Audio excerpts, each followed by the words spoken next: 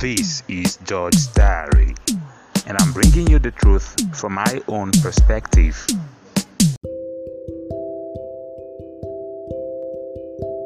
Don't take it slightingly, the devil is not dense.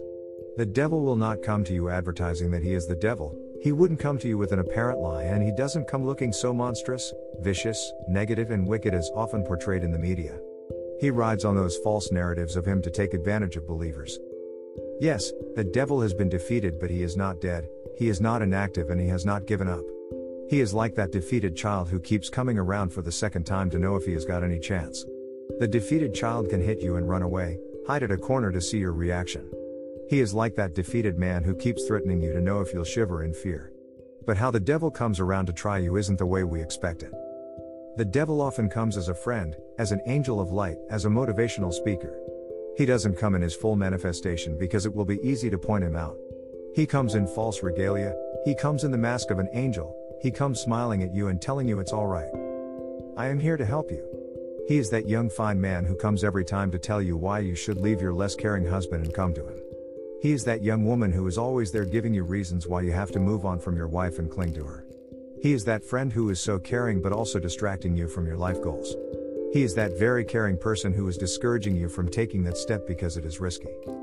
Yes, the devil hides in the genuine concerns of those who love you. He makes it harder for you to figure him out. He comes in the voice of those you seem to listen to, but one thing is sure, no matter how much he fakes it, a discerning man or woman knows the voice of Jesus and follows Jesus always. Devil was hiding behind Peter's concerns and love for Jesus. Let's see what happened as recorded by Matthew in Matthew 16:21-23. Jesus began to show his disciples that he must go to Jerusalem and suffer many things at the hands of the elders, chief priests, and scribes, and that he must be killed and on the third day be raised to life.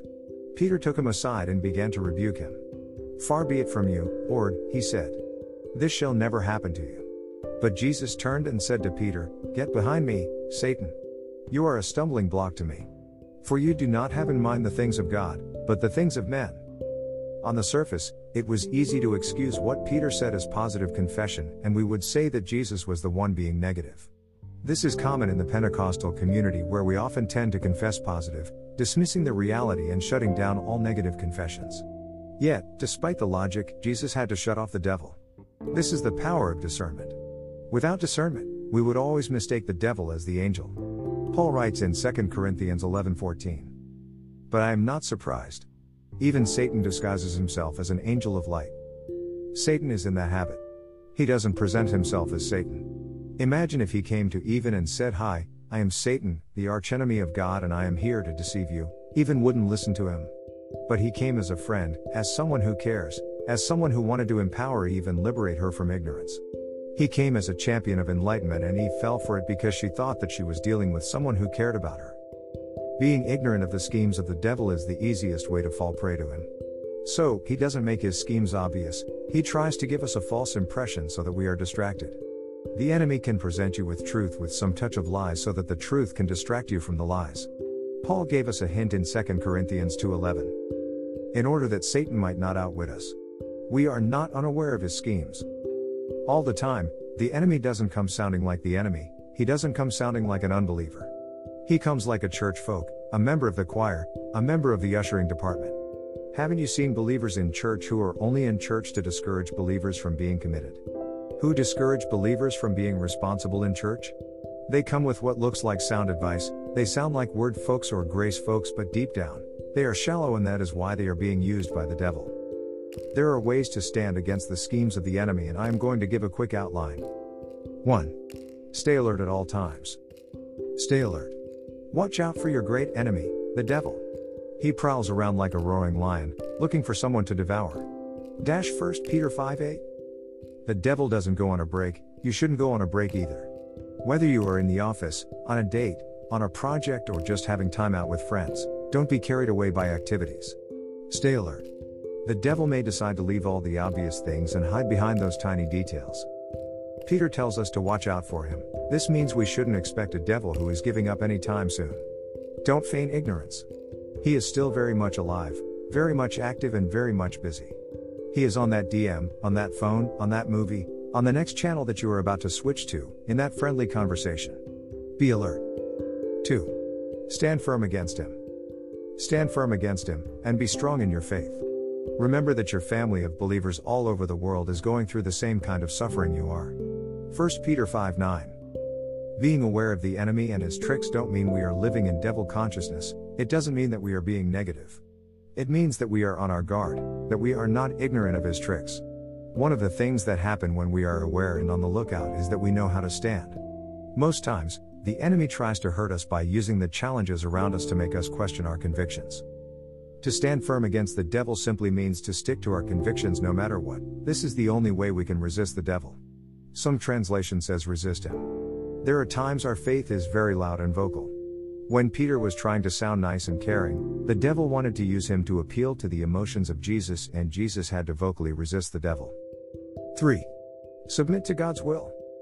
Submit yourselves, then, to God. Resist the devil, and he will flee from you. James 4:7. I talked about vocally rebuking or resisting the devil when he is trying to appeal to our emotions through our loved ones, our DMs, our colleagues in the office, and those people whom we have soft spot for. However, the ultimate way to resist the enemy is to submit to God's will, to be subject to God's instructions. All the activities of the enemy to get at us is only for one purpose, to get us to disobey and rebel against God.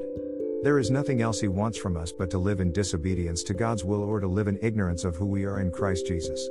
When despite all the activities of the devil, you remain resolute in your submission to God, the devil will have no option than to flee. But make no mistake about it, he flees only for a while and he comes back to confirm if you are still standing firm. 4. Be conscious of your victory in Christ. No, despite all these things, overwhelming victory is ours through Christ, who loved us. Romans 8:37. So many believers are ignorant of who they are in Christ Jesus. They pray a lot but they pray in ignorance. They do many religious activities but they do so in ignorance. They are always afraid of what the devil is about to do next. They are afraid of charms and spells. They sleep with one eye closed and one eye open. They know that there is a battle between light and darkness, but they do not know that the battle has been won, that the devil is just a cry baby who needs to be constantly reminded of his state.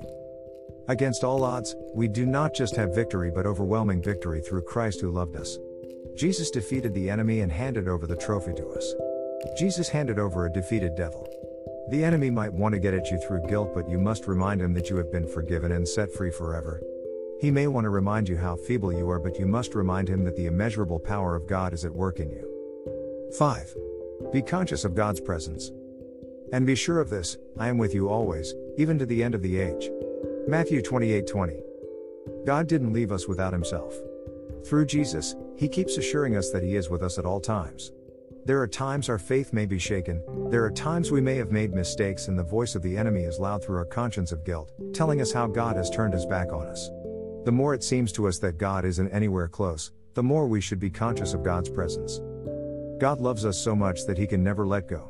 He doesn't let go. He promised never to let go, and faithfulness is consistent with God's character. 6. Pray at all times. Pray in the Spirit at all times, with every kind of prayer and petition. To this end, stay alert with all perseverance in your prayers for all the saints. Ephesians 6:18. As believers, we weren't given any alternative to prayer. Prayer is the way we keep the communication flow with our Father in heaven open. We are left with no other option than to pray. Prayer is just about those short times we close our eyes and mumble some religious words that we learned from our parents during morning devotion. We can pray always by being conscious of God's presence, talking to him at all times, and expecting an answer from him. When we have God always in our consciousness and have the communication lines open, the devil can never get at us with his schemes.